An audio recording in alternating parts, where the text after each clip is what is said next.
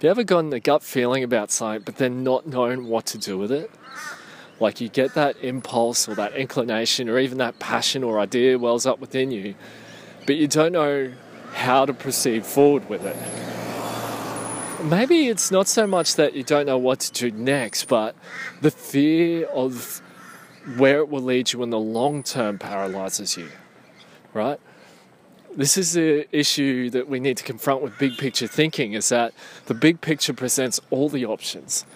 And the critique that's leveled against particularly younger generations is that paralysis that comes up because of too many options. Here's the thing though, you don't need to follow or pursue all of the options. You just need to figure out the right path through them. And the best way to do that is just by taking a step in a direction, right? It doesn't have to be the right direction straight up. It just needs to be a step in a direction, because you can always correct, you can always reevaluate, you can always change the path, but you can only do that if you've started taking steps. So when you get a gut feeling, sometimes the right move, the right next move is just to live through it, just to live forwards through it, rather than having to decide or figure it out.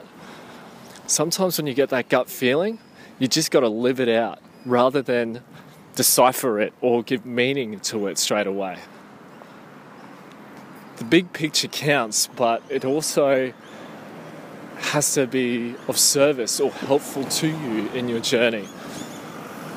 And so sometimes we need to narrow in and just focus on the things that are immediately in front of us.